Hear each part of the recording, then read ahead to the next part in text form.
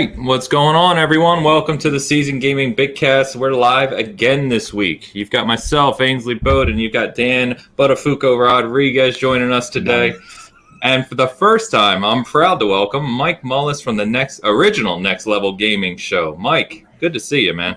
Ainsley, Dan, how you guys doing? This is fantastic. I have long loved the Bitcast, the Season Gaming, and it was awesome. Awesome when you asked me to be on.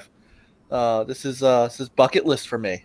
Whoa! Don't, your bucket list needs to get a lot better. You know hey, I told you because Ainsley, we had you on. So you have been on the NLG show. Yeah. Dan and I were on one of my very few live streams when I was trying to do gameplay live streams. And him and I rolled some Toe Jam and Earl. Yeah, nice. I remember Dan telling me about that. That was a great night, man. Yeah. I had so much fun. It's such a fun game to play. It's been so long since I played it too, and yeah, it was a good time, man. Got to jump on the old school one, and gosh, it was good. It was good. It was right before Back in the Groove came out. Yep. Back in the Groove. Yeah, I got like the limited run games physical copy for PlayStation 4 for that. Nice. So Mike, I wanted to, every time we have a guest, especially first time, wanted to kind of talk through your history, and you definitely have an interesting history with the gaming community. So I was kind of doing a little digging, and we've talked before, so I knew most of it. But Next Level Gaming, I listened to your first podcast. Oh my God! Which actually took place on June 9th. Must have been right at E3. June 9th, 2015 is when you started the Next Level Gaming podcast. But you were talking about how the site originated in 2001. Yep. So that is well before the age of influencers and streamers, and well before the age of anything really modern that we consider in the gaming industry. So I know E3 was a far different event. Very much so. Back then, right? So just an amazing history. So I noticed also you started your channel in April of 2015. So you hit that podcast a couple months later, which is awesome. So, and I know you guys are coming up on 200, right? We are. Yeah. I can't believe it. We are very close to 200. I'm amazed that that it's gone that long. There's a lot of channels out there, and there's a lot of great, there really are a lot of great shows and podcasts, and folks that are doing it, not just better than us, but full time. And it does feel like some people do it like a full-time job, doesn't it? Yeah, and power to that, because if you've got the time to invest in it, you really can put so much into it.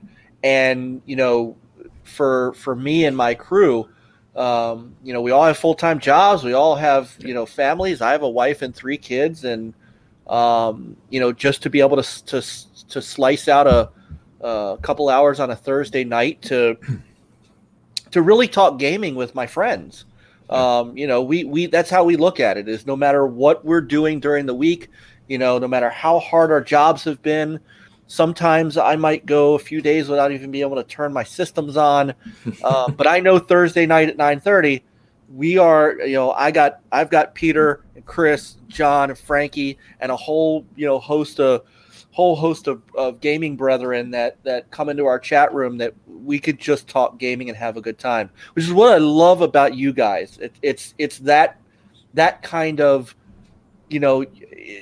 the agenda-less kind of thing, there's when you watch our show, when you watch Season Gaming, when you watch the Bigcast, you know what you're getting, and it's a step away from what's really going on, on social media and things like that. So I'm really, and I gotta hand it to my crew. I mean, Peter Hutink, HTK, he's coming up on 4 years with me. Nice. 4 years is amazing. John Place, he was one of my co-hosts, 3 or 4 years ago too, as we were kind of doing some transition, and he came back a month ago, maybe a little more than a month ago, and has really just kind of jumped back in with both feet. It's something that he says, energizes him every week. Chris Williams, who was doing WDFC, just one of the nicest guys that you'll ever meet, and one of the most generous, and wanting to come in and be part of the show was just a blessing for me, because he just, he is the big positive guy.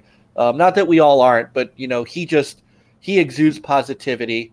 And Frankie Ayler, who again, he's busy too, decided he wanted to come back and be part of the show. He was actually somebody that I credit with. Podcasting is hard, right? And there was a time, in that transitionary period where I was going to walk away because it just wasn't worth the trouble or the drama or whatever was going on behind the scenes. Frankie stepped up and said, "Oh, no, you're not. And if you need I was co-hostless at the time." And he said, "No, I'll fill in for you until we find somebody."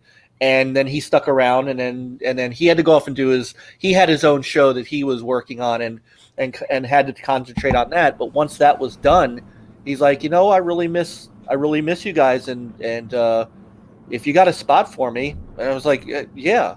So, what I have now is really a mix of, I have what I call my pillars of NLG, and I am nothing without them. And that show is nothing without them. And so, I can't give them enough love. That's fair, man. That's real fair.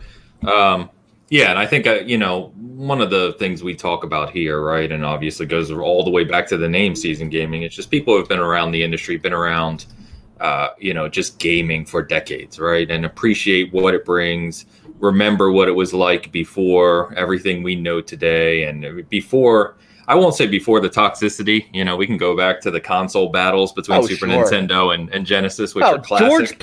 George Plimpton and Atari and television. Exactly. With the Amico around, and television's a little relevant these days. George Plimpton was the man when it started it all. Yeah. So, it was always there to some degree, right? But it wasn't as easily spread as I think it is today. But I love that. I love just talking about kind of, where gaming has come from. And I think that's a big part of what makes guys like us so interested in this stuff. So, by the way, Dan, great shirt, man. Thank you. Yeah. Great shirt. There it is. Shout out to the guys in chat. What's up? Matt, Bomber, Diego. What's up, guys?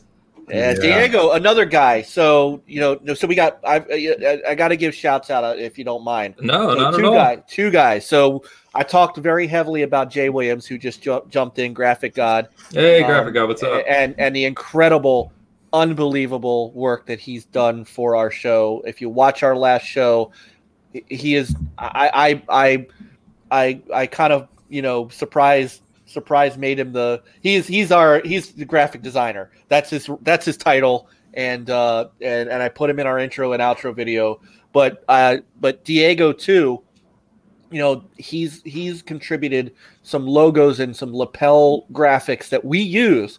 That's in our video. It's on our site. It's on our page. And these guys, I can't say again. These are people that I can't say enough about. And Jay, I was telling you beforehand that Jay, we had like a static blue background and stuff like that. And Jay came to me one day, just out of the blue, and said, "Mike, you need an upgrade.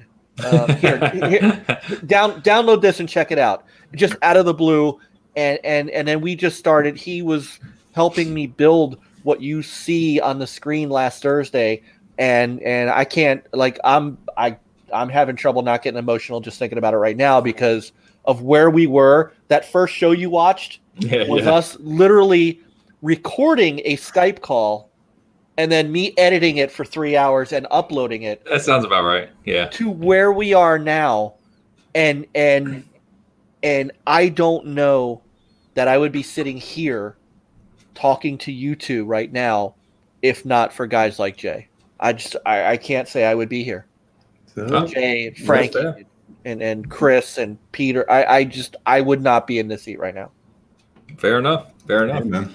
And yeah, and you can see the background, behind us and all of our logos, all the merch stuff, including this one, which is hugely popular. Like we got Special Effect themselves commented on this logo. Diego did all that for us. So big shout out to Diego. We got to do a shirt trade. I did that with Iron Lords. We did a We did a treaty, between the gaming realms, and we traded shirts. So I sent him an NLG shirt. Cognito sent me an Iron Lord shirt. I'd love to do that with you. I got to get. Okay. I got to get a Season Gaming shirt. Oh, I'll get you one. Badass. That is badass. I'll get you one. Don't worry I'll get you one of these. Okay, awesome. Yeah, shout out to Chris is in chat too. Fastback, what's up, man? He said next level Bigcast. That's a good name. That's a good name. I like it. All right, so first thing I wanted to talk about this week, and it kind of leads into our conversation topic. So, guys in the chat, you know, if you follow us, we're only just starting to do this live thing a couple of weeks now. So, I'm doing my best with including people in chat. I'm still learning, but it's fun just having a live conversation. And so, I did a poll this week, was really around next gen consoles, and Mike, I don't know where you stand on any of this stuff, so it'll be fun. But, what people are doing based on what we've seen with, everything going on in the world, right? With distribution chains being impacted, obviously people losing their jobs, and we don't know what money looks like, and it could get worse for a lot of areas. So it's kind of a crazy time. And so, our poll this week was really around with everything going on, potential hardware quantities being limited, delays, what have you. What's your current position for PlayStation 5 and Xbox Series X launch this holiday? And we had over 600 votes, so decent turnout on the poll. But it definitely skewed a way I wasn't expecting, not to this degree. I know we have an Xbox-heavy audience, and I know we're in America, right, where Xbox obviously has a bigger presence.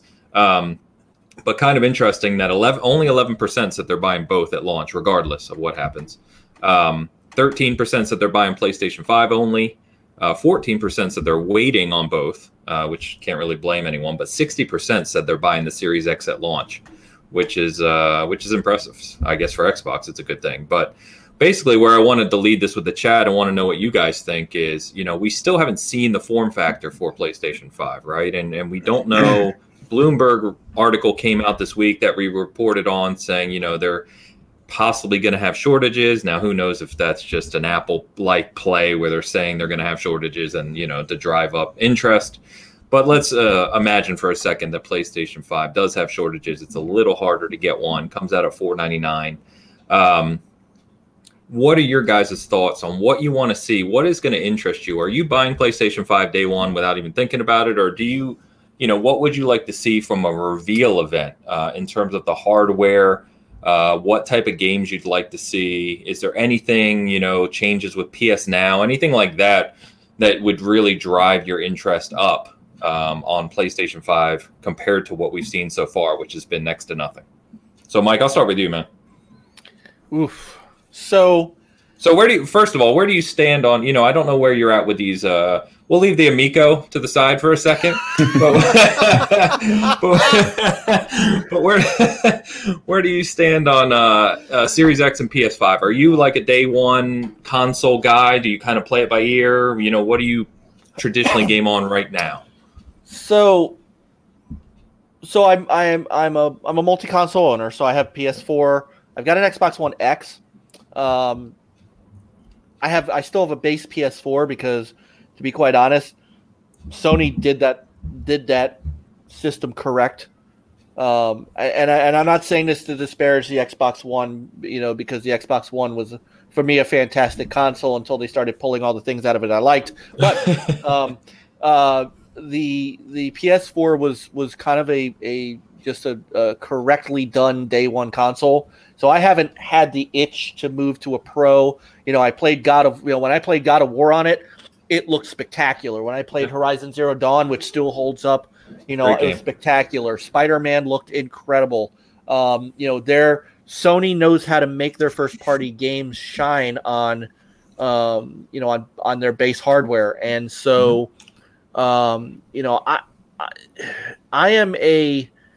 am more driven by feature set than I am things like graphics and stuff. I think, yes, we're going to see a kind of a rise in graphical fidelity, but I think that we're reaching what I consider a plateau. where, how much more, it's not, can it look better? How much more can you do than you're doing now? How much more can the Xbox, I know we have this, I think the Xbox Series X is going to be something like 27 to 30% more powerful than the Xbox One X. But what does that in real world give you?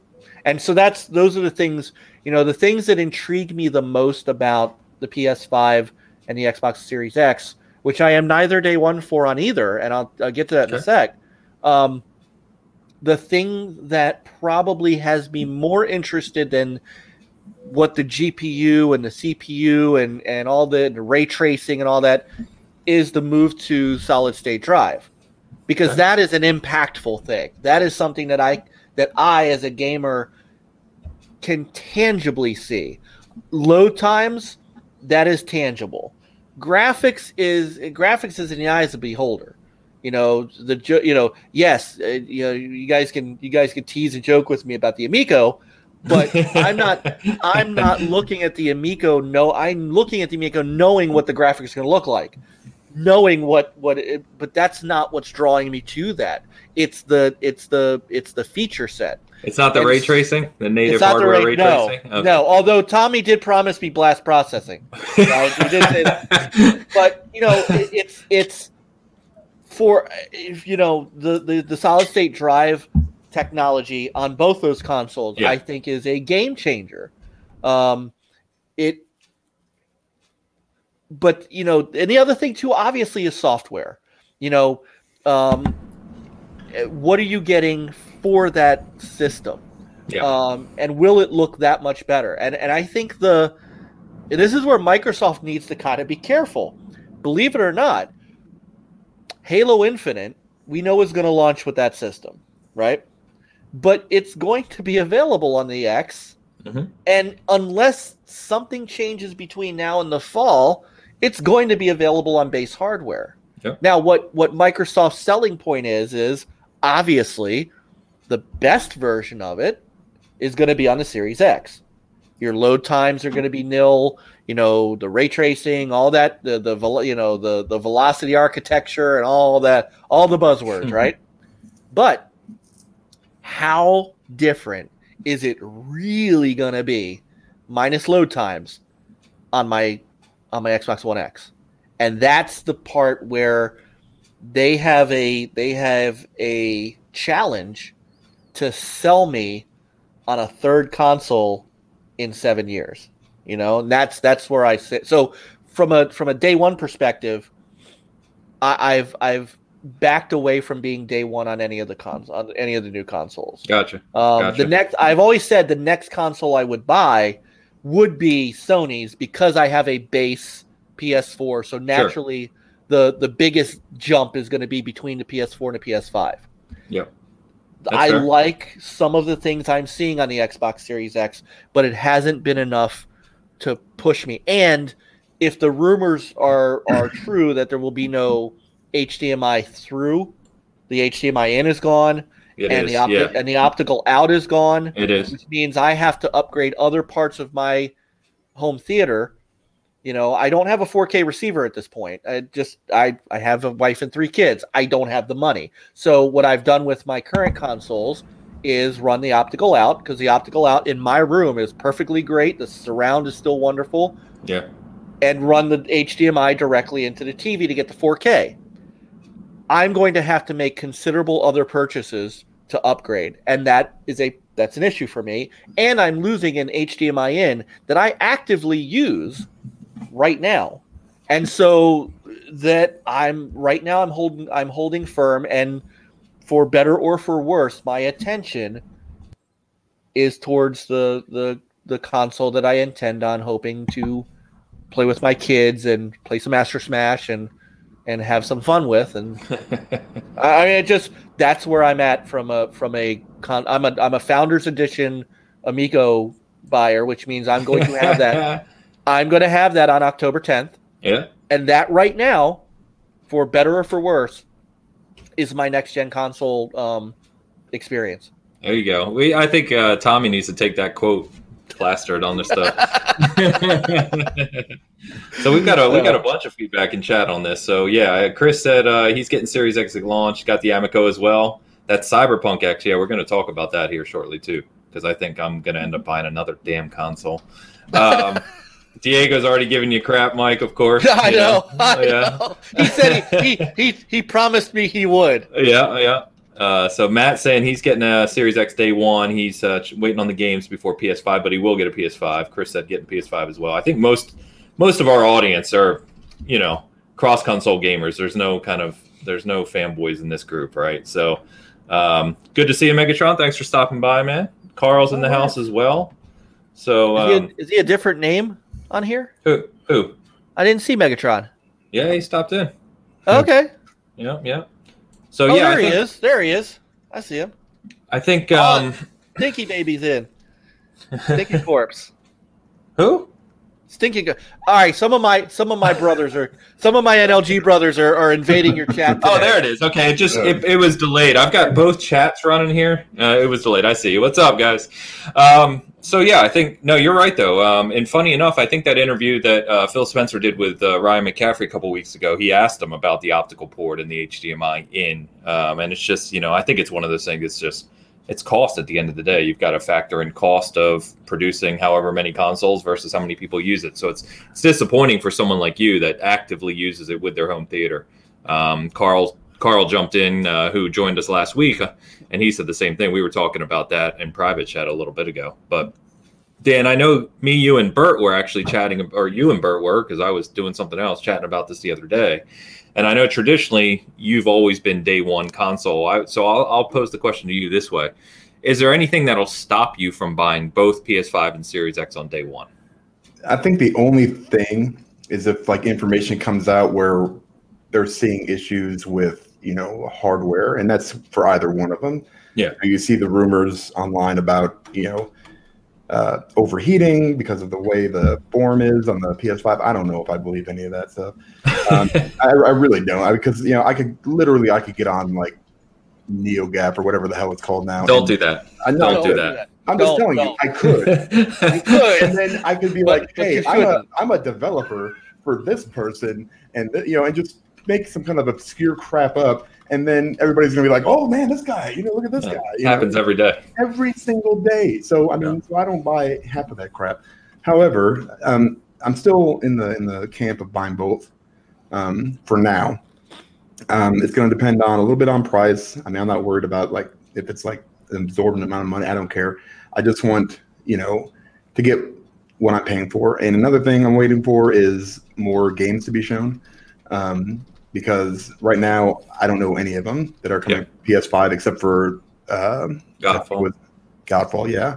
And then really right now all I know is Halo 5 or Infinite or whatever the hell it's called. I don't even play Halo. Don't get started. So I'm just saying, it's what is it called? Is it Infinite? Halo. Yes, it's Infinite. Halo Infinite. You're killing me. Once I called it Halo Eternal and got them all mixed up. So don't worry, I don't feel bad. Yeah, that's about what I call it. That's a cool crossover. Did you guys see that Halo art the guy did where he made it look like Doom? I posted yesterday. He did the Doom thing, but he did it in Halo. Oh, it looks so cool. Anyway, Dan, sorry, go ahead. No, you're fine. So short of that, I want to see what games, because it sounds like all my games are going to be playing, be able to be played on the Series X for now, at least, at a lower fidelity or whatever it is. But like Mike was saying, the art style, I've always said this, gets so overlooked. I was playing Final Fantasy VII, and it's just what they do with the graphics on some of those games, like God of War and Spider-Man, and even The Last of Us. It's so much. It's so good. Artistic direction. Right, the artistic direction. Yeah, you don't need exactly it. A $8,000 PC to run it because it just looks good, natively. So I'm gonna probably buy both. I'll pre-order both. And the only other thing that is kind of worrying me a little bit is the distribution end of it. Yep. I want to make sure that I'm signed up for both regardless. And then, if something comes up down the line where it's like, okay, well, this is going to, they're having issues with this. They're having issues with this. Also, I want to see what the warranties they offer on these things because I had 3 red rings on the 360, and I don't want to go through that again with either of these 2 people or companies. So I want to make sure, I'll get the extended warranty. So that's going to be a little bit extra price from wherever I buy, whether that's buy or whatever. Dan, true story. True story. My Elite red ringed once. Oof. Do you remember remember what was going around the internet? Wrap a towel around it and run it. Yeah. I did that. I did it, and it worked. And my Elite has worked. True story. My Elite is still up there working upstairs in the kids' lounge room. It is still kicking. The theory is it's something to do, right? Because it was a heat sink issue, right? Yep, and melted. It's something. Yeah, it was something to do with like the moisture and the towel or something, like cleared out some of the residue of the heat sink. I don't know. Yes, and re-melted the solder back the silicone. But it freaking worked. Yeah, it worked. Best Buy. I had multiple red rings too. I think, but stuff like that. You have to remember the red ring, the initial approval, and I was just listening to a podcast from years ago about this, funny enough. The initial approval from Microsoft to fix the red ring was $1.2 billion. Yep. And then after that, they spent more. So there's I'm going to knock on something, but I don't think there's any way that we see a console have those types of issues again. It's just too expensive. Yeah. I mean, obviously that's, what you hope for. And so assuming that, I'm probably still going to buy both. I do want to see more games from both of them because right now it's kind of skimpy, and that worries me because with everything going on, and people working from home, there's a chance that we have 1 to 2 at the most launch games for these consoles. I mean, and that's not including third party. I'm just talking first party, and I don't know what Sony's doing. So. And I don't think anybody does really. So it's so much the lack of information is so bad right now that it's really, really frustrating. It's really hard to kind of plan for the future, especially if you can't really afford, these consoles, and we don't know how much they're going to cost for sure. Who knows? So it would make sense for them to come out, and Xbox has been doing it a little bit slow, slowly releasing information here and there. And hopefully they'll have some more down the road. But Sony's been so quiet, and and I don't understand why. And just give me a little bit of something like, hey, it's going to be around this much. Then they give you a controller, which is awesome looking. Don't get me wrong, I think it looks badass. But I just need more information to make that decision. I think. I don't think anyone. If you would have asked anyone if we've gotten to middle of April and still not seen the PS5 or even know really the details of it. I don't think anyone would have thought that would have happened. So going back to the article that came out this week, and I'll just read a couple quotes here. But yeah, apparently it says the virus has already upended Sony's promotional plans. The company may forego hosting a public press conference for its PS5 release date and price unveiling due to infection fears, meaning a live press conference, right? Right.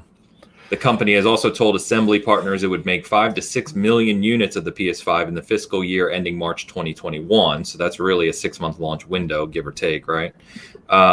Whereas the PS4 sold 7.5 million units in the first 2 quarters. So that's where the distribution issue may arise, if this is true, of course. So you're looking at, you said about a million difference. Is that, I mean, if they're expecting to sell that many? Upwards of 2 to 2.5 million. Oh, okay.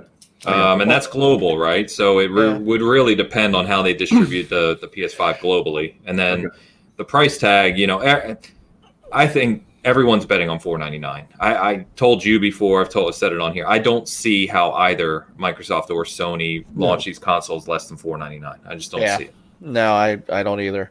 The interesting thing about Sony too is, this would be the first console in Sony's lineup that they would launch, and we knew this already, though, that they would launch without an E3 reveal. Because they weren't going to E3. Right. I don't think they were going to Gamescom either. So somewhere along the lines, their reveal strategy was going to be something either FanFest related or a state of play type show. They weren't going to put this thing on E3 stage, which I find well, the E3 is a whole other show we can do, so I won't go into that. But I don't know. Usually, you're right, Dan. Usually by this time, we get more than just Mark Cerny coming out and talking about specs. We get at least a shell. Right. Microsoft show. I thought it was very ballsy for Microsoft to show the design shell as far back as November. Yeah, no doubt. I mean, that's a sign, and that's a sign that Microsoft is coming to play, and I give them credit for that. They're confident. Yeah, they're confident. They're confident in ways that I haven't. That interview with Phil Ryan. Spencer? Yeah, that Phil Spencer interview. There were tidbits. There were tidbits in that you don't usually hear from Phil. Especially, you never. It's been a long time since I've heard him take a shot like he took when he talked about, oh yeah, that thing with Mark Cerny was great. I felt really good coming out of that. That's something that you don't normally get from him. So I get there. I wonder if they know things that we don't, and that's why Microsoft is ramping up in the way that they are, because I'm not a rumor guy. So every time something gets posted on Pastebin, we don't talk about it. And I know one of the kind of more insane rumors that were floating around on Twitter that Dan is now very happily missing is is that the PS4 was already having heating issues, and the design, they can't figure out a design on the console to make it work with the power. I don't know that any of that stuff is necessarily true. Can't be true. They're already producing it. Exactly. There's no. But I do wonder, when you took what Mark Cerny was saying about the CPU and things like that, where the clock speed is variable. Microsoft's always talked about a flat clock speed. Mm-hmm. Sony's talking about a variable clock speed. Now, I'm not a programmer. I'm just a general IT guy. I'm a kind of a hardware IT guy. But it seems to me that if anything is sticking them right now, it may be that. It may be developers trying to develop a game for a variable clock speed and having trouble. I'm not saying that's happening. I have no information. I'm just saying. I'm actually putting the article up on the site right now. Mike Mullis said. Industry insider. No, there's no such thing as an industry insider. So don't believe that crap either. No, but I by now, the only game that we've heard that's coming out that anybody shown anything is Godfall. Yeah. Like, we don't even know. They didn't show much. No. We don't even we don't know what Sony is even working on in-house that's going to launch with this.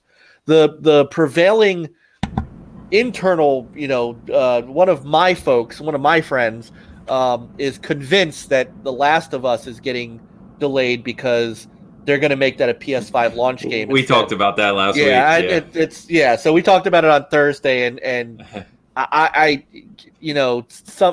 put that in the nonsense rumor, but we haven't seen what Sony is going to launch alongside the console. We know Halo is going to launch alongside the Series X. Yeah, and Forza is almost a guarantee.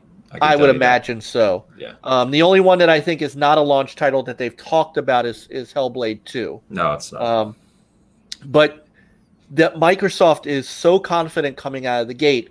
They are doing what they haven't done in, I think, 3 generations, which is launch a mainline Halo game day one with their console. Yeah, not since the original. All of Sony's big titles for this year were supposed to and are still launching before the launch of the PS5.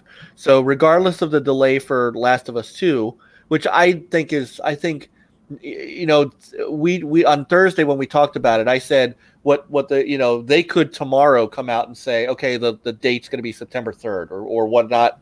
That's my birthday. That's mine. Call. Yours? What? It's mine. Are you being serious? I am dead serious. September 3rd. What year? September 3rd. This was not planned or scripted. No. I swear. September 3rd. I'm 78. 78. I'm 42 this year. 73. I'm going to be 48 this year. Oh my gosh! Wow. Get to be part of it. But I mean, so The Last of Us was supposed to launch now. Ghost of Tsushima is still on track for June. Yeah. Dreams is already launched. What else is what other big game do they have in their stable that was supposed to? Well, yeah, no, those are the big ones. I mean, Ghost and Last of Us were the big ones prior to PS5, like you said, and then we've talked about this before, right? If you think about Sony first party, they're big first parties. Sony Santa Monica is obviously working on God of War 2, but that's not coming out anytime soon. No, that's not a launch title. You've got the what do you call it? Spider-Man 2 by Insomniac, now a first party. That's not coming out anytime soon. And they haven't even announced it. No, and we know Horizon Zero Dawn 2 is coming, and I personally believe that's the closest, but it's still not a launch window title. Right. I think that's probably going to be late next year. So I've said before, from a Sony first-party perspective, especially big games, there are not going to be any for the PS5 at launch, which goes back to maybe they do now delay Last of Us 2 to launch with the PS5 and let Ghost of Tsushima just take over the summer. Perhaps. And it's all speculation, right? We don't really know. But the other thing, too, though, is if you remember the cycle of the PS4, and this is where I love this argument that Dan now again gets to miss on Twitter. Console X has no games, GAYMS, right? I can't. Right. If I see that comment, I literally turn red. I'm like, oh, right. Jesus. I block that person immediately. Yeah. But if you think about it, software development's a cycle, right?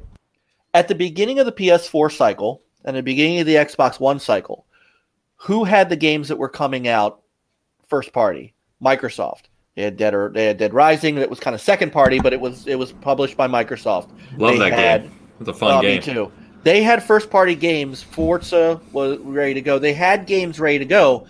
What Sony had to do was rely on third party games. Yep. Until their studios got up to speed. So mid-gen is when we started getting all these great Sony first-party games, and those games are now in finished development. God of War and Horizon. Horizon. Yeah. There's a development cycle that you have to go through. No doubt. You can't just say, Last of Us 2. Once that's done, Naughty Dog. What's Naughty Dog got in the hopper for next gen? We're not going to know that for at least a year, if not more, until they get a long time. Right. So this is shaping up to possibly be another one of those just in the cycle. The PS5 is going to start by leveraging, by leveraging their third party folks and probably leveraging those exclusives that they love to do, Godfall, and they'll do something with Square Enix. They'll do something with with Konami. Maybe they've got whatever the next game from Kojima is. They can rely on that until their development studios catch up in a couple years. So yeah, I'm rambling. Dan, I know you look like this. Just let Mike know that Kojima's name is a we're not allowed to talk about him here. He's banned. He's banned. Gotcha. So Dan, just before you go, shout out to a bunch of conversation in chat. Real quick, going back to the look of the, a lot of these guys are saying how we think the PS5. We're talking about form factor, that it, the controller probably gives you a sense, right? So it's gonna be kind of interesting. Diego pointed out that, it may look like something a little more futuristic. I mean, you can see in the Series X, it's a very industrial-looking machine, right? Very purposeful design. It's a box. It's a box, yeah. It's definitely function over form, right? Yeah, for sure. So it's going to be interesting to see what they do with PS5. And if they launch with a white console with like a blue LED, that could be really cool. Oh, yes. Yeah. So anyway, Dan, go for it. No, I mean, just to Mike's point, I mean, that's how – it was interesting when we were talking about leveraging. And that's how they kind of have to do it, especially when they don't have anything announced. And they might have stuff that they just haven't announced yet. I'm sure they do. Right, Yeah. yeah. They've got to, Yeah, and so that might come out, but who the hell knows? But they've got like the big guns coming out too. You got the new Call of Duty. But what's going to be interesting to see is, if I buy, first of all, when's that release date? In comparison to something like Call of Duty, because that's what sells these consoles. It always has. Yeah. It's always been those big third-party games and where your friends are playing, and it's always going to stay the same. Xbox needs to be confident. They need to come out swinging. They need to do it because they're in that position, that they're in. But at the same time, if I've always said this too, if you've got your foot on the throat of your enemy, you don't let off. You completely squash it. And it seems like Sony is just like, you can get up now. And that's it, and now they're kind of like, oh, wait a minute. Now he's really mad and he's getting up and he's going to kick my ass. Is what it looks like. I should have just kept pushing, but I didn't.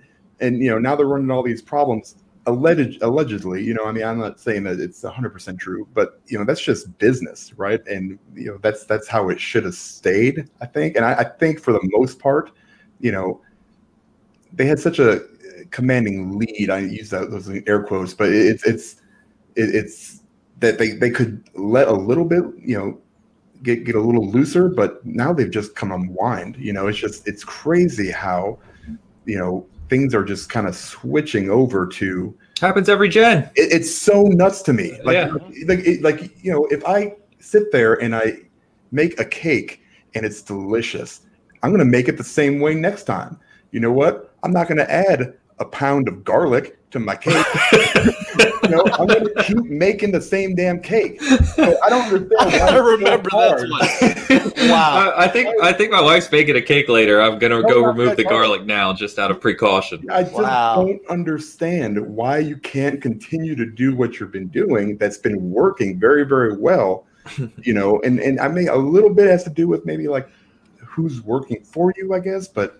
Well, that's part of what we've talked about, right? The disruption of leadership. Right. The well, there's that. Sony leadership has been nuts. And it's just, I love Sean Layden. I still love Sean Layden. Yeah, Sean's a good guy, man. Sean Layden is so much of a better person to listen to than Jim Ryan. Good God. Oh, and I still love what's his name? Holtz or whatever. He's a good guy. He's a good guy. Yeah.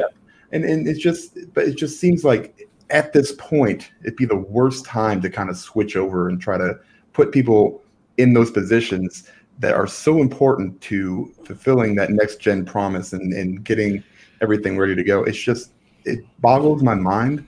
Yeah, and I'm not a business guy. I don't know. Maybe I'm wrong. Maybe I'm just I don't think you're wrong. I think that's where the conversation stems from, right? That's why there's concerns. We not hearing anything from Sony, not seeing what's actually going on, hearing all these rumors, because they've been so organized, especially from when the PlayStation 4 launched. And that leadership has been so steady up until Layden leaving. It just kind of seems on the outside looking in that there might be some problems going on. Yeah. And that doesn't. Don't forget Kaz Hirai left. I mean, don't discount the fact that their leadership really. I mean, Jim Ryan almost took that top spot by default. I mean, their Japanese leadership. I mean, by all rights, Shuhei Yoshida should have taken over, and he should have. They moved him to indie games, right? They basically demoted him. They don't have the thing is, and this is what's really interesting, is that Microsoft has always had the personalities to discuss things, but in the Xbox One in the 2013 through kind of 2016 era, their messaging was horrible. Even though they had the people to give the messaging, they couldn't give the message to save their life. Now, especially with Phil controlling that message, and with a lot of those ancillary voices out of the way, I mean, your messaging is really coming from three main people: Phil Spencer, Larry Herb, Aaron Greenberg, and that's about it. Mikey Barr is gone; he went to Blizzard. You don't hear from Shannon Loftus. You don't hear from you hear from Panay, but he's the hardware guy. Yeah, but you only hear from that dude's him. Brilliant, by the way. He's awesome. Oh my, I used to love watching him. but you don't hear from him like on a day-to-day basis. You hear from Phil, Larry, and to an extent, I'm sorry, Graham. You hear from when they do the Inside Xbox stuff. He's just a promotional guy, but he's a promotional guy. That messaging is Phil, Larry, and Aaron, and it is precise and it is focused. And Phil wears his gaming and his love of the industry on his sleeve, and whether you take some of his bravado and you cannot question. I had Ricari Austin on 2 weeks ago, and we kind of talked about Larry, and I knew Larry from his days as the programmer of Xbox Live to where he is now, and I have my thoughts on Larry that I really I'm not going to rehash here because that's a whole other tangent to go on to. But,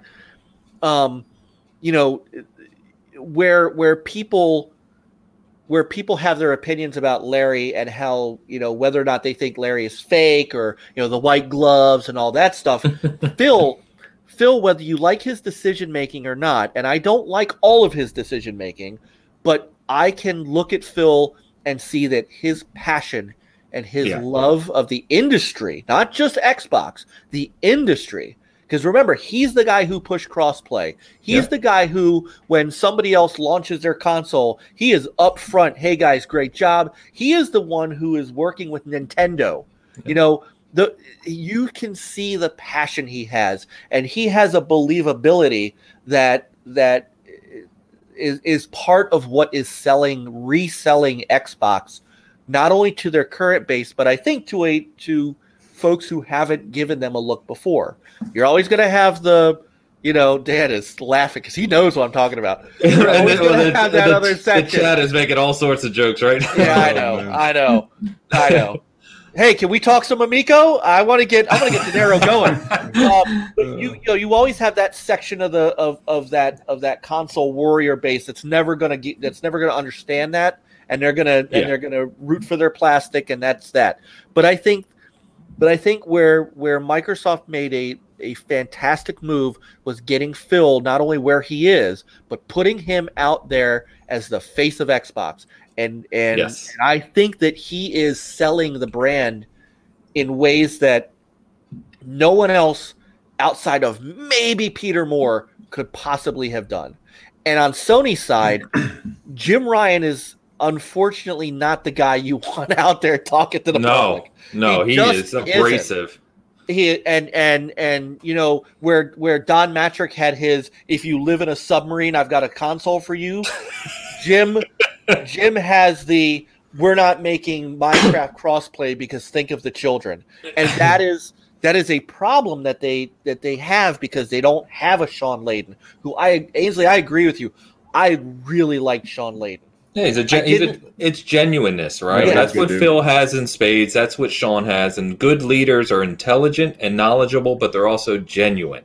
And Jim Ryan is not genuine. He's not. And if you remember when, another guy I didn't like at Sony was Andrew House. And Andrew House was he was a jerk. I mean, really. and on stage, he was abrasive and, overly taking shots at everybody else. And they very quickly pivoted to having Sean Layden be the guy. Sean came out in, in clothes like he dressed like Phil. He was their Phil. Each company had that guy, Phil, Sean, and Reggie. And now, they don't have a Sean Layden. They don't have a Jack Tretton, who I thought was brilliant. He's a funny guy. Yeah. Let me tell you, the PlayStation 4 success, in my opinion, came squarely down on Jack Tretton walking out on that E3 stage, but with the "We Love Used Games" sign behind him, and defining the Xbox One without mentioning their name. Jack Tretton is the reason, in my humble opinion, that the PlayStation 4 is where it is. Yes, Microsoft's they crumbled their messaging, but one of the ways that you defeat your opponent. And it works especially in politics, is you define your opponent before your opponent has a chance to define themselves. Very true. Jack Tretton defined the Xbox One and then followed up with and Shuhei and what's his name followed up with that beautiful video, the sharing video, and that was all she wrote. So they don't have that guy at Sony. Nintendo doesn't have that guy at the moment either, but they don't need that guy. They got Nintendo doesn't need they anything. got Mario. They don't need crap. Yep. Microsoft's got that guy. And again, that's the same guy that pulled Kinect out of the box, pulled the HDMI. I mean, that's the same guy that has upset me on many occasions. But but I understand why. And I don't matter. I had this discussion with John on our show. I don't matter to Xbox, and I don't say that in a disparaging way. I'm not their main demographic anymore. I'm a 48-year-old gamer that, I'm an old school guy. I'm not Phil's target demographic. Phil's target demographic is that young teen to up to 40s that is new age, that's looking at xCloud, that's looking at, that wants the ray tracing and wants the graphics, and that's what they build on. I'm a dinosaur, and I am aware of that. I am a dinosaur. And as much as I did not like, what they did with Kinect, pulling it out of the box, I always felt that was a game changer for them. Yep. I understand why he did it. I don't like it, but it's like I'm a with macho. you. Yeah, I'm with you. And that's just, he has to sell Xbox, and that's how he's doing it. And I think that he is succeeding in that. Yeah, he's done a fantastic job. I don't think even people who don't really like Xbox kind of agree on that. I see those comments all the time, like the corner they've turned, right? Shout out to I saw Kel stop in, Ace Junkie, first time viewer, welcome. Bert came in and gave everyone a kiss, as he tends to do. I love it. Everybody, it's his birthday September 3rd too. I see Archimedes as well. What's up, man, from Germany? Appreciate it. So wow. yeah, Awesome. Yeah, fantastic conversation, guys. I think you covered it all, Mike. I think you're right. I'm sorry, I didn't mean I sucked the air out of the room. No, not at all. Not at all. It's great conversation. I think it is fun to talk about this because you're right. It's all about messaging, and you're right. Sony, and going back to Dan's point, right at the outset of the last generation when Xbox One and PS4 came up, Xbox leadership tripped, and they fell, and Sony basically stepped on their neck. And it was over before you could even blink. And at this point now, it's Phil who is the leader, like you said, leading that messaging. He's not going to trip. Phil doesn't trip. No, he does and not. Sony doesn't have anyone in their leadership that can counter Phil. So even though it goes without saying PlayStation is a bigger global brand, they have a bigger distribution model, they're in more countries. I think globally, PlayStation 5, no matter what, is still going to sell more units, hardware units, than the Xbox. I think those are facts. But they do. Slander. Chris is slandering me in the chat room. Mike barely lets me talk too. That is slander, sir. That is absolute slander. Now, yeah. Peter might have an argument, but not you. And right, Ace Junkie, right. Phil wasn't the person, the leader in 2013, and we're not even going to talk about Don Matrick because I want you guys to stay watching. So we'll just leave him out of the conversation because he's a wet blanket if there ever was one. Sorry, Bert. We're giving that to Don Matrick this week. Bert's wet blanket award. That we should just do that every week. That is a great idea. We're going to come up with an actual plaque of the wet blanket award and just give those out every once in a while. Diego, there we go. We need a graphic for a wet blanket award. We're going to work on that. We'll award that out to people. All right, guys. So let's talk about some of the things that came out this week. There weren't a lot of big news topics, but we're on kind of the Xbox vein with Spencer. So, leaked this week is the Cyberpunk Xbox One X bundle, and Xbox thought they could release an unlisted video on YouTube and no one would find it. Like that lasted all of 10 minutes. So anyway, the video for the console is out there. It's releasing in June, the bundle, but obviously with the game being playable at launch in September. So the interesting thing here, first we can talk about your thoughts on the console itself. And Mike, I don't know if you get into the whole custom console thing. Dan, come on, man. Damn, mute. What are you doing? I thought I did. But Xbox One X is now $299, and the prevailing thought there is that they got to clear stock out, right? You got to push those Xbox One X's out before Series X comes out. So with an Xbox One X custom or theme bundle coming out in June, what does that look like? Because those bundles have traditionally been $499. I don't see any way in hell they release a bundle in June 4 months prior to or 5 months prior to Series X for $500. No, I don't think so. No. Yeah. Now, I will say this. I'll push back a little on one part of that. I don't think it's the X that they're going to try to clear stock of. I think they want the X sitting next to the Series X for two reasons. Number one, not everybody's going to walk into Best Buy and buy a Series X, and they know that. Yeah. So they need an alternative to keep people, because I think the price delta is going to be Series X, PS5, and Microsoft needs a kind of a budget system to counter people going, I'm not paying $600 for Series X, and taking their eye to the Sony side. So I think what they're going to clear out is the S. I think the S will be the first thing to go from a standpoint there. Yeah, that's where the conversation around Lockhart gets interesting, right? And I'm still not sure that's a thing. I mean, yeah, me neither. I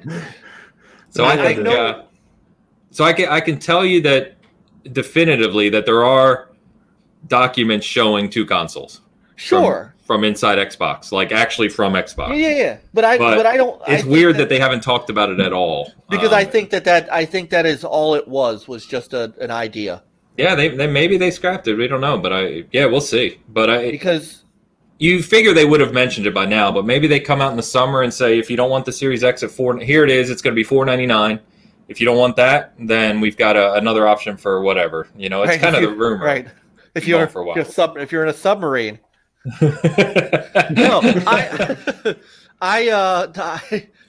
No, I think what's going to happen is, I think they're going to just try to work on some more of these custom X consoles, because and I think that's going to be your stopgap, because I think when all is said and done, the X is a very formidable alternative to the Series X. Remember, that's a console that does 4K. The Series X might do 4K 60 on a game, where the X might do 4K 30, and that might be the X is capable of some software ray tracing things. I mean, there are some things that the X can do that the Series X will just do a bit better, and I think that's where they're going to make that differentiator. They're gonna hit you with this custom Cyberpunk console, or maybe in the fall they'll take another third party, make a custom console, and they'll say, okay, if you're not ready to invest in the Series X, check out this sweet looking Cyberpunk X bundle. And by the way, this has Game Pass. This will run all your games. Blah blah blah blah blah. I think Lockhart. I think what that would end up doing is confusing the market, and I don't think they want to do that. And I think it was a great idea that they thought, they probably thought, we'll do this and we'll phase out the previous consoles. And if I were to take a guess, and I have no knowledge or I'm not an insider, anything of that nature. I think that the X probably is selling better than their projections, and so why mess with that? Same reason that all these games were coming out on the PS4 and not being bumped up to the PS5. People are still buying PS4s. Why mess with the sales? So I think that's. If they do announce a Lockhart, then I think that the X is gone. But I don't know. I don't know how you survive with three different consoles of that little differentiation. 3 SKUs, yeah. Yeah, I think that's the conversation. That's why we really don't know. The chat is killing me. I know. Carl said Diego wants me so bad to talk about the Amico, or I'm gonna leave. Carl, yeah, I agree. I think $4.99 for both too. So Dan, I know Cyberpunk, most anticipated game. We kind of talked about it. You have the Gears 5 Xbox, right? Yeah, there's zero chance I buy this. First of all, Whoa, zero. Zero chance I buy this. Zero chance. All right, let me cut Zero this. chance. That's 59.42. I'm time stamping that. All right, not gonna buy this one. First of all, the Gears one looked really good. This one doesn't. I'm just gonna go out and say it. It's not great. That controller. The more I look at it, the more I hate it. So, and then it's probably gonna be $500. I mean, if we're really, you would think they couldn't pull that off, but they're going to. And then it'll go on sale maybe in August, closer to when the game comes out. And then I just don't understand. I don't understand what the move is here. I'm sure they had it planned before the whole delay and everything else, and so maybe that's part of it. But I mean, I don't see a point. I mean, maybe if you're playing right now on the OG Xbox or an S, and it's a decent price, but like it says, the X right now you can get it for $299. It does, it's just the base model. You don't need, somebody to throw some damn stickers on it and call it Cyberpunk because it doesn't look good. I'm just gonna say stickers. It's not a PS4. Garbage. It's garbage. That is on the level of some of the PS4 designs. That's how bad I think this console is. All right, now you've gone too far, sir. I am saying it. And I'm sitting next to my God of War PS4, which is pretty cool. Yeah, that one's pretty good. Yeah. Now you look at like the Gears 5 console. Oh, it's amazing. It's like the best console I think ever. And then you come out and you give us this thing, Wow. So I must be in the minority because chat is completely agreeing with you. Bomber says it looks bad. Diego doesn't like it. It's garbage. Ace Junkie said the controller's horrible. Meanwhile, I'm like, I think that's kind of cool looking. I don't know. Maybe I just like everything. Literally, my screensaver is Cyberpunk. I am 100% down for Cyberpunk. I love it. I wanted something a little bit more, I don't know. It just looks weird to me. Did you watch the actual video, the reveal video? Yeah, I saw it, and they, where they had like the little secrets in different places that, actually showed the console and everything. Like the video that leaked is the one I was talking about. Regardless, I mean, you can flash it up as much as you want, but then you look at it and you're like, oh, well, look at that. No, but the video, because the picture, it looked pretty bad, right? But if you watch the video and they go in close on it, it looks like it was made to look like not what's the word I'm looking for? Like Borderlands style. What is this? Not cell shaded, you know what I mean? But kind of look like it's a piece out of the game. Dystopian noir. I understand that. You know what I don't do? I think it looks I don't get up right next to my Xbox when I play it, so it's got to look good from a mile away, so I can see it. I can give a shit less what it looks like. I'm just sitting there like this. God damn, this thing's pretty. No, like the Gears one, it's just gorgeous. It is gorgeous, and I know that they're capable of doing some really cool stuff, and that's what bothers me about this. It's just like, man, you just said fuck it on this one. Bomber said it looks like Claptrap. I just saw that. Yeah, right. Crap. Yeah. Wow. It said. Oh man! All right. Well, I'm gonna have to move on as you guys insult the next console. And it's sad too because I my position on custom consoles is that this is one area that Microsoft completely fell down on the job on, and every time Comic-Con would come around and they'd show these really awesome custom consoles that you can win. And I'm like, come on, put one of these on the shelf and it will sell. They had one from the Division that was gorgeous. Yeah, I remember. Yep. They had one for Rare Replay that I'd not had an Xbox One at the time. I would have bought that outright. I would have gone to the store and bought one. It looked like it had that Rare Replay gold and yellow, and it was I remember really nice. Yeah. So because Diego and I always talk about the Cuphead one too. We're like Cuphead fanatics. The Cuphead one's a little too yellow for me. But this is one area where, like, I remember one of the biggest sellers for Sony was that Batman, the Batman console that they had, and then they brought out the Destiny, not the Taken King. What was the Destiny where it had the Destiny map etched at the top of it? It was like not Forsaken. I don't know Destiny well enough. Forsaken, gorgeous, I don't know. Yeah. Gorgeous. Well, and Chris just said it too. The funny thing is that the only thing I like about the Xbox ones, like especially the Gears one, right, is it's like laser etched and it's got depth to it. It's just a lot of detail in it. Whereas the PS5, like even the God of War one, which I have over here on my left that I like, it's really mostly just stickers. It's a different color, and then they're kind of plastered on it. You know, it's actually a small, short little story about these custom consoles. The reason I'm probably here today and doing these podcasts and was involved in gaming Twitter is because of one of those consoles. So there was a Fallout 4 one, I think. It was like a pit box, and I won it. It was like the brownish kind of, had the yellow stripes and stuff on it. And I won it one time from, I think it was somebody from like Rooster Teeth or something, and I sold that one for hardly any. I just sold it because I didn't want it to Xbox Addict for his collection. I saw his collection. I was like, this is amazing. And then through him, I kind of found gaming Twitter. Yeah. And everything, that was going on and stuff. And it was really, I mean, I didn't even know that was out there, and that was back in the day. And that console was awesome, but I had never used it. And I just kind of had to sit there and, I was about to give you shit for not selling it to me, but you said Xbox Addict, so that's fair enough. Yeah. Well, that was before I knew you. There's no excuses. You live I don't care. Street, right? But yeah, it was. I mean, I love these consoles. I love the nice one. I really wanted a PS4 Pro, but I just at this point it's kind of you know what I mean.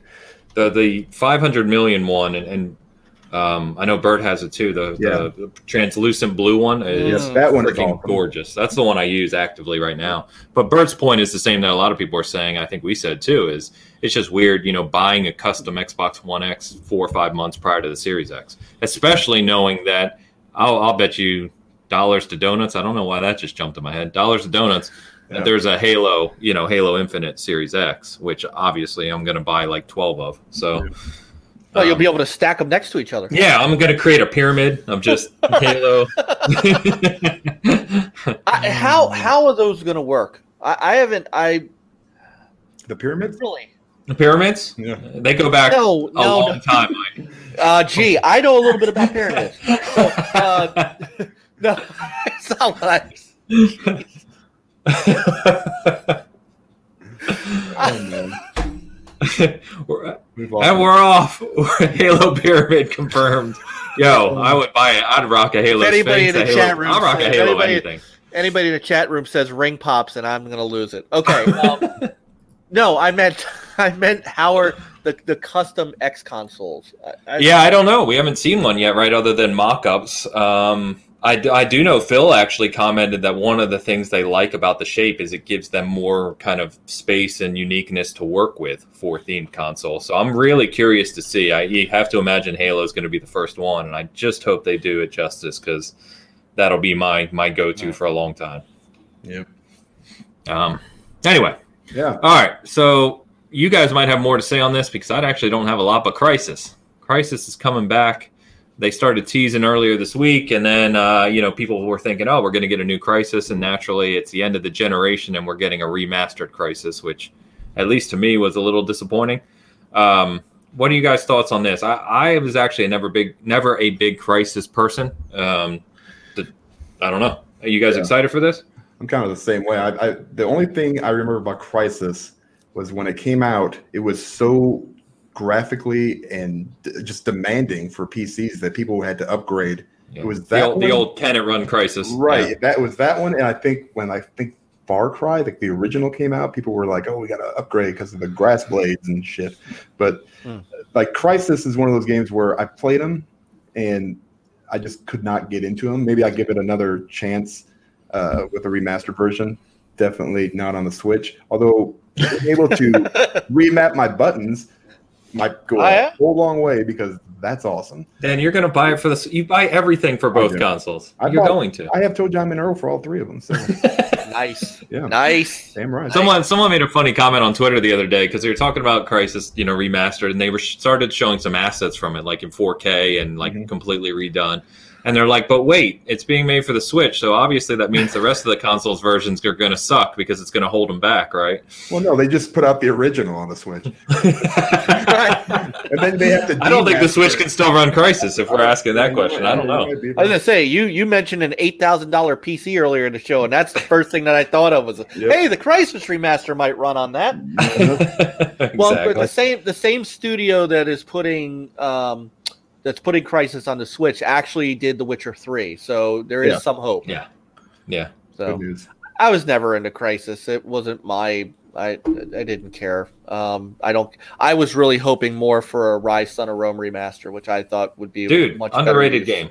Underrated. That game. Let me tell you, the graphics. Dan, I see the head nodding. Get away. That so bad. Oh, stop!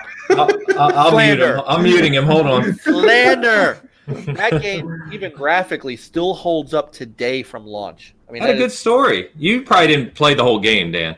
And it had Kinect support. It did have Kinect support. You could launch arrows, and it was fun. It was fun. So. All right, Resident Evil. Maybe Resident Evil 4. You guys? Yes? No? No. Yeah. Awesome. I'm about to lose a ton of followers on Twitter now. Oh, I can't wait. Let's see this. Let's hear it. So I'll lose some first. I haven't played the Resident Evil 4, and I know many consider it to be an incredible game, and if not the best Resident Evil, one of the best Resident Evils. I do own it. I have played it. I just never played through the whole thing. So, Mike, now you go ahead. I want to see what you can drop on us here. I haven't played a Resident Evil since 1.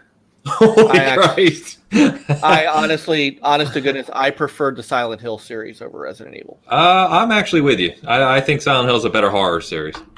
Yeah. I don't know. I also have never played a Final Fantasy game. What? How's that possible? There's like 458 of them. Because I was a Sega guy. Okay, all right. You're back. You're back into the hearts of the crew here. All is forgiven. All you have to do is say the Sega word, and you're part of the show. You see good. You see what's up on my wall, right? Oh, I got you. Yeah, I got you. It's in the middle for a reason. And underneath of that is my Saturn Netlink modem. Yes. Now we're going back. Dan, so I know Resident Evil, we always joke you're not really big into it. Now, Resident Evil 4, more of an action-orientated Resident Evil. Any interest? Are you going to try it or not even bother? I just don't really dig those kind of games. I'm just not a horror game guy. So, I think the last one I played, I mean, it was 2 originally before all these remakes came out. And then I think I tried 5, where it was like set in like a different country. Was that right? You guys remember that one? I think I tried 5. Was that 4? Yeah, 5 was back. Well, Bert, let us know. He's in chat. Yeah, he would know. Yeah, Bert would know. No, 5 was more of a traditional kind of going back Resident Evil because Wesker's in 5 again. I remember playing through like a sand area in one of them, and that's all I remember. I thought it was 5, but maybe I'm wrong. So that's it. I mean, that's my Resident Evil experience, and then obviously the shit show that was the. Yeah. Oh, we're gonna bring that up every time. Yeah. That we made Dan play through the demo of Resident Evil 2 remake, and he damn near ruined my couch. Yeah. That day. So it's hilarious, though. It is on our channel still. I went back and watched it last week when we talked about it. I'm just telling you, man. I'm like 2 feet away from a heart attack. I don't need anything outside pushing away. Just pushing me a little bit closer to the grave. Yeah. All right, so speaking of Sega, here's a good segue here is Streets of Rage 4. So Streets of Rage 4 is coming April 30th, so that's 12 days away it's launching. Limited Run Games is doing some really cool additions of this where they even have a Genesis clamshell case that you can get for it. And then best news, I think, is it's launching into Game Pass on day 1. So, most of us, I think this audience is Game Pass subscribers, so we already kind of have it. So, yeah. Yeah. I love an old side-scrolling beat 'em up. They're just a lot of fun. I know I was talking to Cog yesterday. We've been joking about playing it. So hopefully a big group of us can kind of get on and play some co-op. Remember when Streets of Rage 2 released? Nope. Man, that game blew it away. What? I'm sorry, Dan. I'm sorry. I'm not a Streets of Rage guy either. I've never What? been a fun. Are you shaking your head? I didn't even notice. The last one I played, the last side-scrolling beat 'em up I played, I think was Double Dragon 2 on the Nintendo. That's okay. Yeah, that was all right. Get this man a Genesis. Oh my God! Streets of Rage 2 is like a revolution when it released. It's actually available. The Streets of Rage collection is actually available on Xbox Live. Dan probably already owns it. Oh yeah, it's back compat. There you go. One of the Chris played it at PAX South.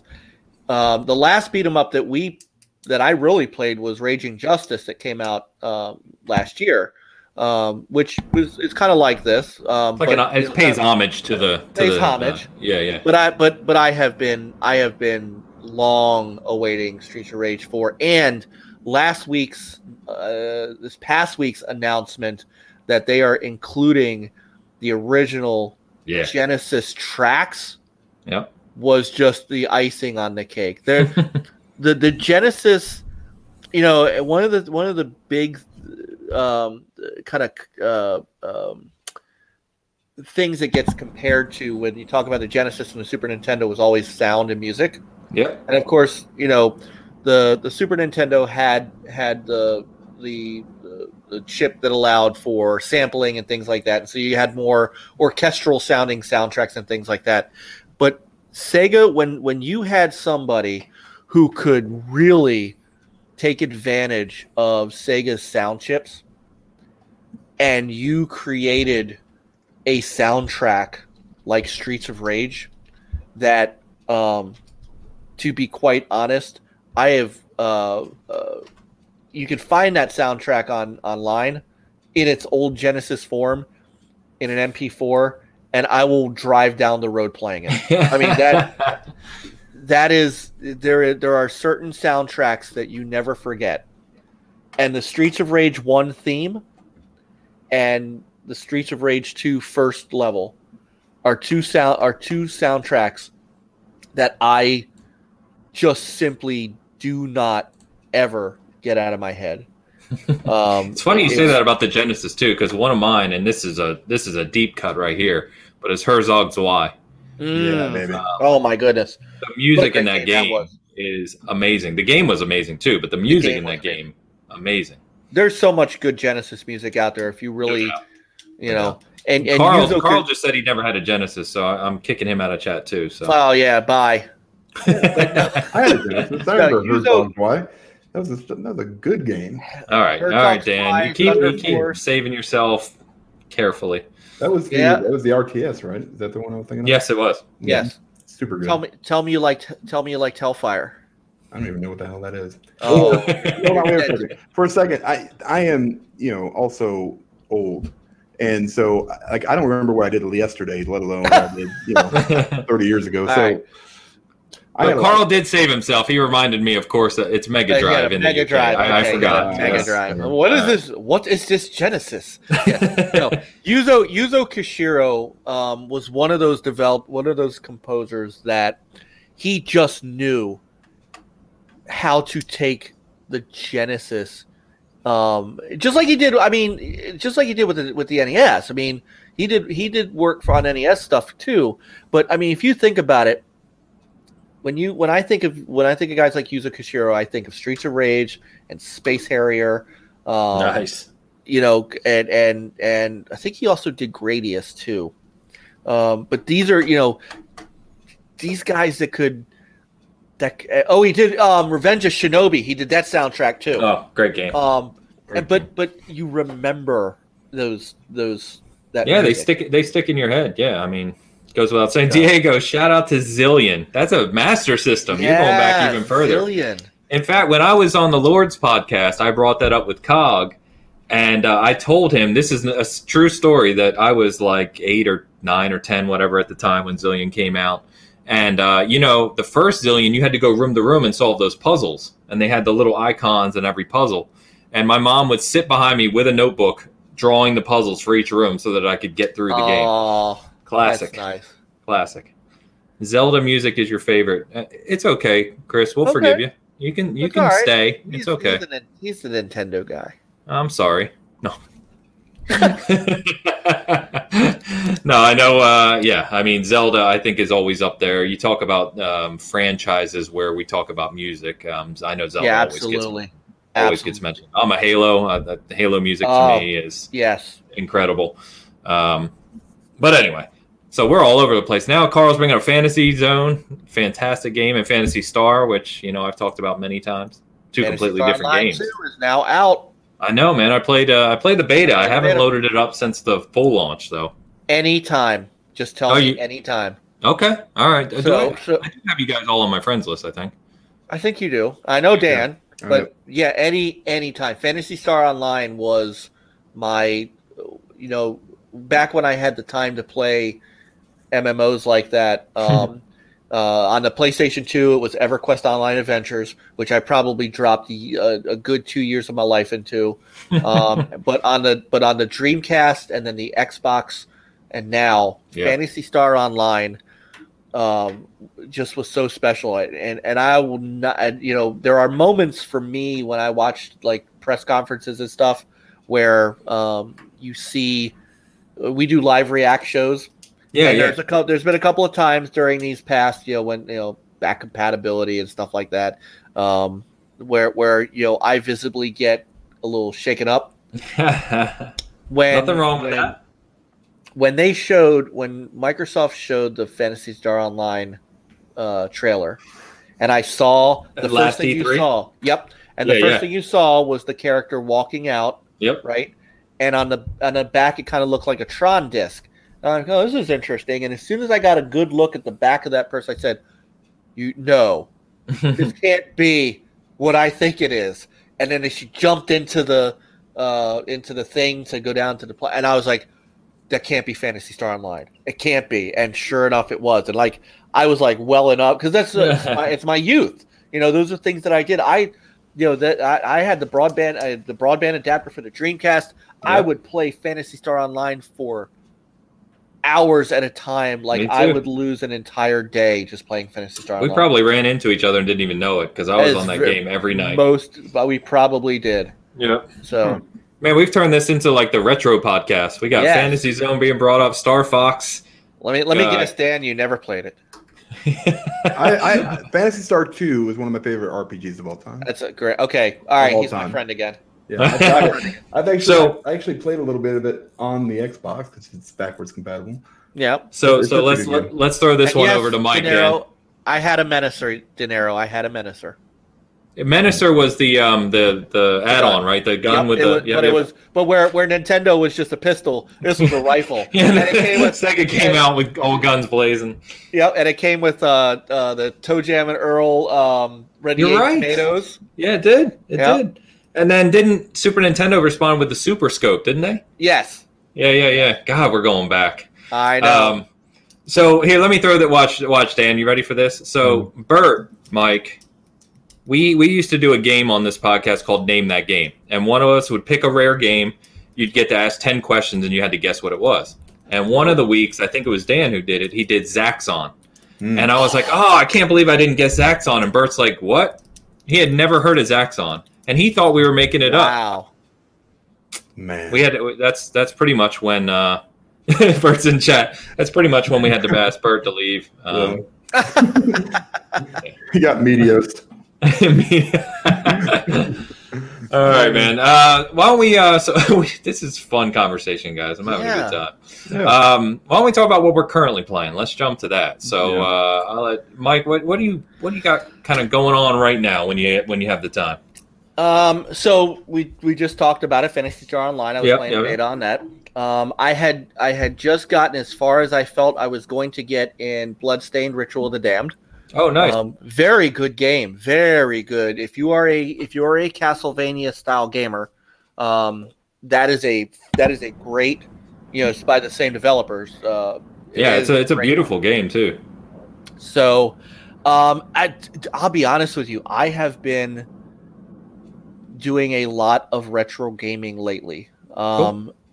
I decided, I finally went out and got my copy of Road Rash for the Saturn. And while I was there, picked up Picked up a copy of Wipeout, which I used to have. Oh, wow. Okay. Before Wipeout was truly Sony only. Yeah. So I had that. So I've been going back and playing a lot of Sega Saturn, and just kind of filling the time when I'm looking for that next game for my Xbox and PS to play. I was thinking of somebody told me that I could play. I think it was Final Fantasy 15 without having to know the rest of the lore. I think that's all of them, though. It's on Game Pass too. Is that it's that's on what you're talking Game Pass. about? Yeah. I think that are the Yakuza games there yet? Because I did want Zero is Zero. So I do want to.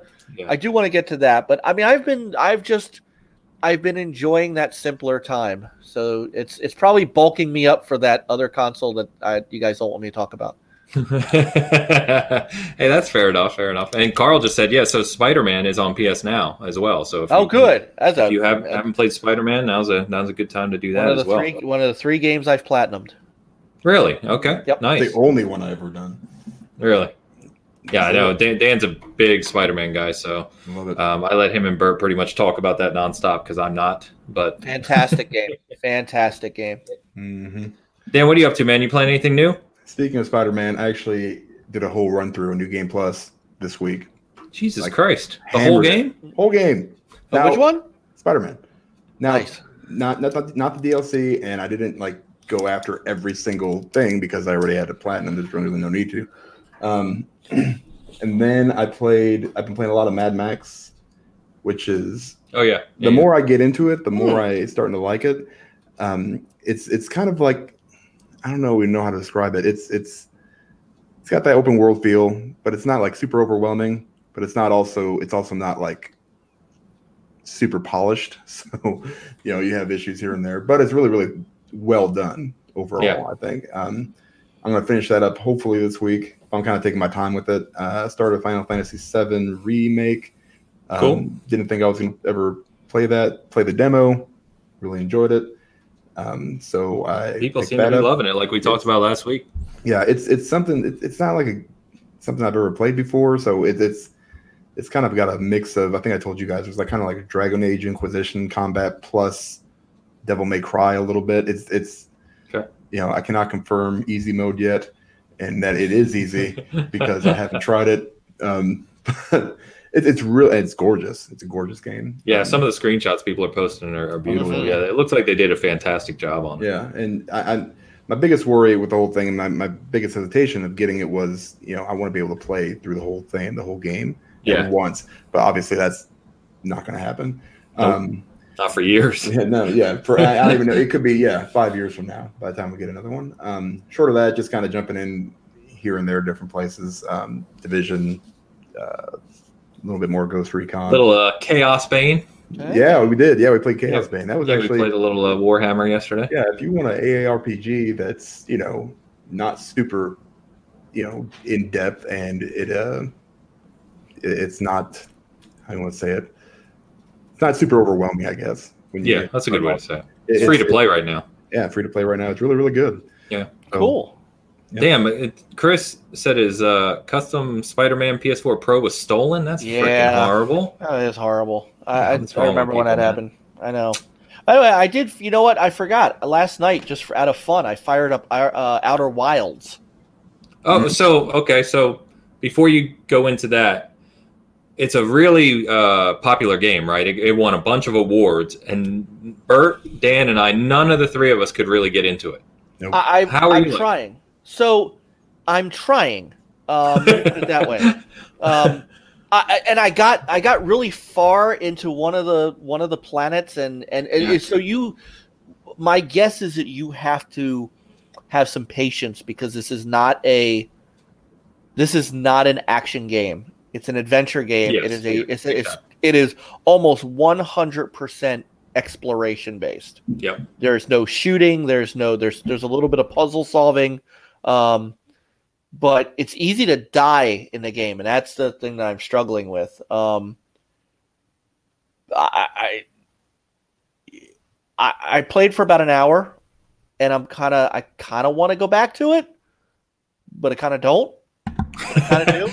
So that's kind of. I've got maybe 2.5 hours into it, and I just kind of lost interest, and I think that kind of happened to a bunch of us. But the people who have really gotten through it, and really say it's just incredible. It won, like I said, it's won a bunch of awards. I think you have to be prepared to invest a nominal amount of time in it. I think, and it's not a pick up and play. It is something that you're going to have to kind of carve out an evening to play. Yeah. To your point, you got to focus on it, right? Put some dedication to it. Yeah. So I haven't been playing too much new, honestly, not too much to talk about, but I did. I got keys sent to me this week for Rogue Company, which I had completely forgotten about. And it's from Hi-Rez, so it's the guys who make Smite and other, competitive games, and it's like a third-person competitive shooter. So I actually just installed it today. I'm going to try it tonight. It's under like a strict NDA. Sounds really unique. Yeah, right.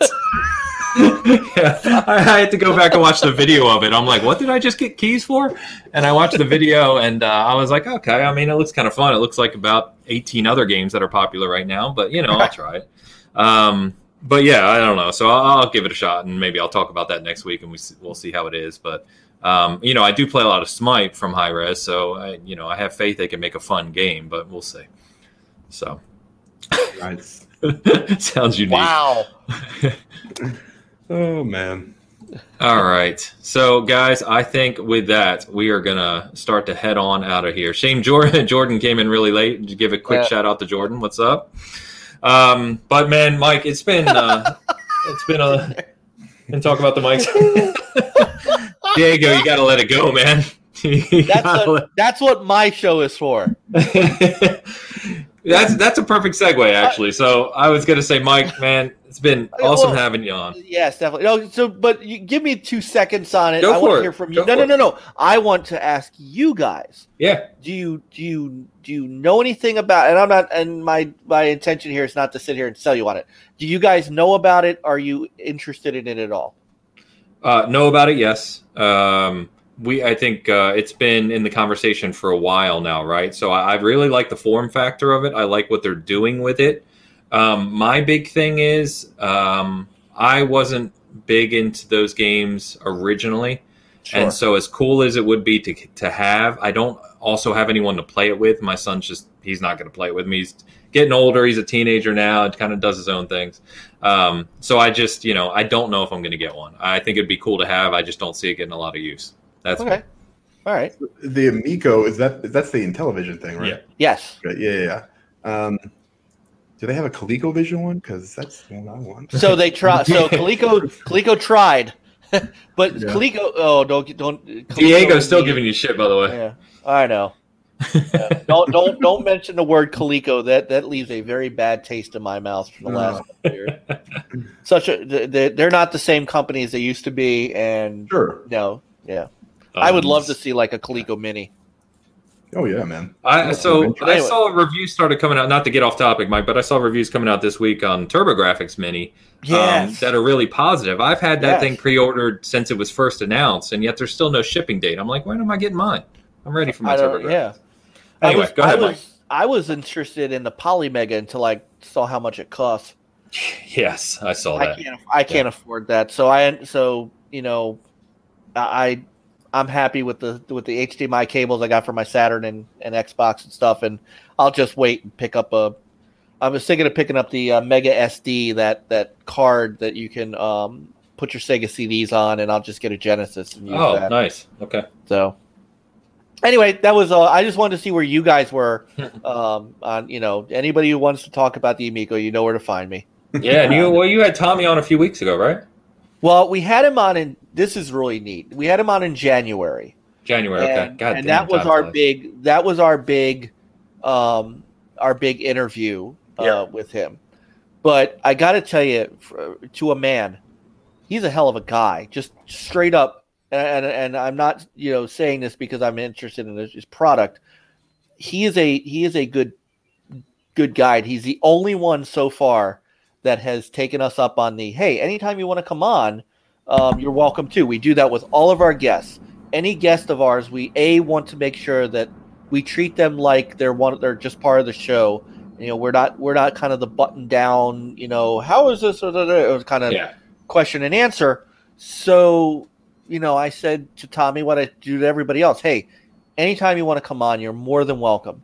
And honestly, I just saw him on Skype one day. He was green. I said, hey, we're going to talk about the Amigo tonight. If you want to jump in, you're more than welcome to. And so we started our podcast, and just out of the blue, he didn't even respond. I see him light up on Skype in a call. So he's calling me. And I'm like, yeah. So I hit merge, and he's like, hey, what's up, everybody? And John like jumps out of his chair. Yeah, he's like, Tommy, what are you doing? And he's like, I'm crashing your shit. And so, but I think I did see your post about that. Yeah, that's the kind of guy he is. He just, you know, came in, jumped in, chatted up with us, played some guitar. I mean, it was like fucking. It was like I was like, I don't mark out for anybody. Like if I met Phil Spencer at an event, he's a company guy. Hey, shake his hand. How you doing? It's nice to meet you. Tommy's a little different because he goes back into my youth with the music that he's done. You know, the Terminator soundtrack on Sega CD, Earthworm Jim. All the things that he's done. So and then just to be that friendly with us and to kind of actually become friends with the guys on our show,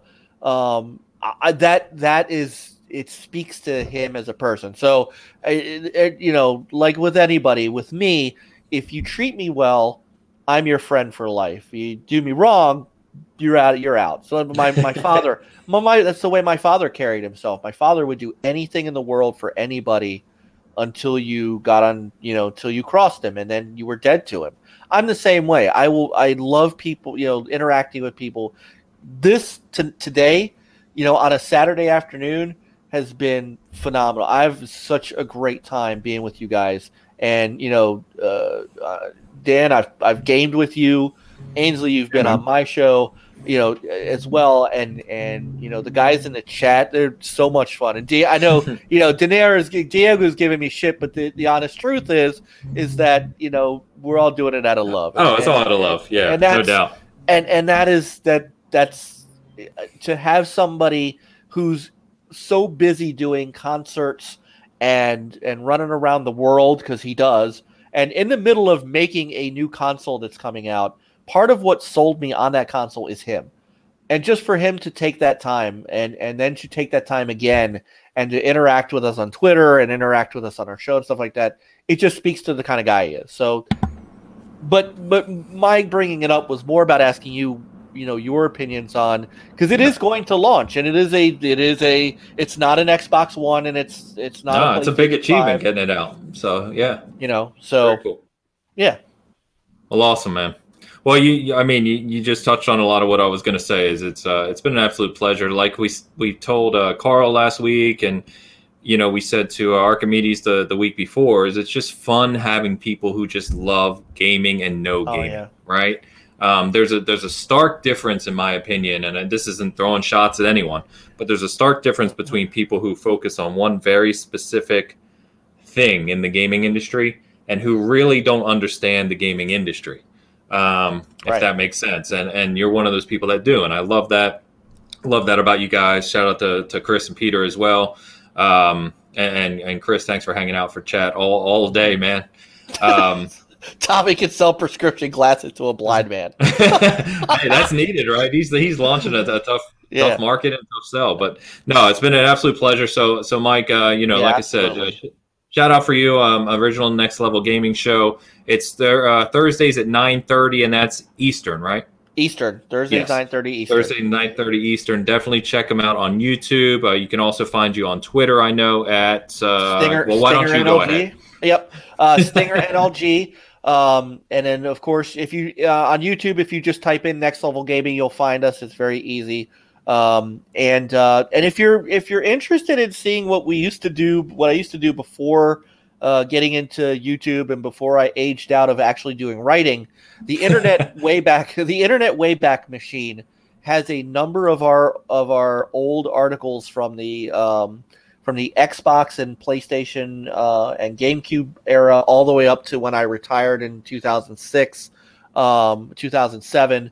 Go to the Internet Wayback Machine and type in nlgaming.com, and you'll see all kinds of fun stuff that we used to do. nlgaming.com, okay. Yeah, it is. Awesome. Sometimes it's surreal to go back and see that stuff, and to go back to actually go to Metacritic and pull up an old game and find some of my writing. I've been blessed enough to have a couple of box quotes to my name, which is really cool. I'm a relief pitcher in MLB 07. I mean, it's just some really neat things awesome. that have happened as a result of my gaming journalism life that I have a lot of thankfulness for, and a lot of people in the industry who I still know today. My friend Arnie, who was my Microsoft rep in the Xbox and Xbox 360 days, is the head of PR for Naughty Dog, and I still talk to him. I mean, guys in the industry that I still talk to and love to this day, have made me who I am. And guys like Chris, in all honesty, and Jay and De Niro, and these guys made me who I am. I'm not standing here alone. So awesome. Yeah, so come check us out. That's all I can do is ask you to come check us out. And you guys, Ainsley, definitely, you and Dan, Ainsley is not going to be the last time you're going to be on NLG. And Dan, we're getting you on. You guys I need to have you guys on the show. Yep. So, and when you're ready to play some Phantasy Star Online, let me know. I'm down. Dan, you there? Yeah, man. It's because I got a freaking lawnmower going on behind me. So I was trying to meet the mic while he was going by. You're good. Dan, anything you want to shout out before we head out? I appreciate you being on here, Mike. You're one of my favorites, for sure, because you're just down to earth. That's what I like, and probably my favorite guest so far. Oh, no offense to anybody, but I'm just saying, it's just nice to have somebody that's so informed, that's so down to earth. That's just a guy, that games, that's what it is. So I really appreciate you being on. Yeah, let me know anytime you want to, want us on. We're that's happening. Sounds like you got much going on right now. Chris said Dan's about to turn off his PC. It's about to blow up. All right, guys. So real quick, obviously, we're pimping the Season Gaming merch over here. Check out the fancy new mug, the SGOG, Diego Creator Force as well. So these things are out there. There is a sale going on right now. And, I've said it a million times, it goes to special effect enabled gamers. So check that out if you can. I did put up an Xbox based article this week that has gotten a ton of sharing and positive feedback. So really appreciate you guys checking that out. It's kind of all over the place. I've been really surprised at how many people have read that. So it's impressive, and I thank you for that. But otherwise, man, it's been an absolute blast. That was BigCast 101, and we'll see you next week, hopefully live again, and hopefully see you in the chat. Till next time. Congrats on 101, by the way. Congrats on 100, man. That is not easy. Yeah, we had our 100 special last week. Yeah, awesome. Congratulations on that. Thank you.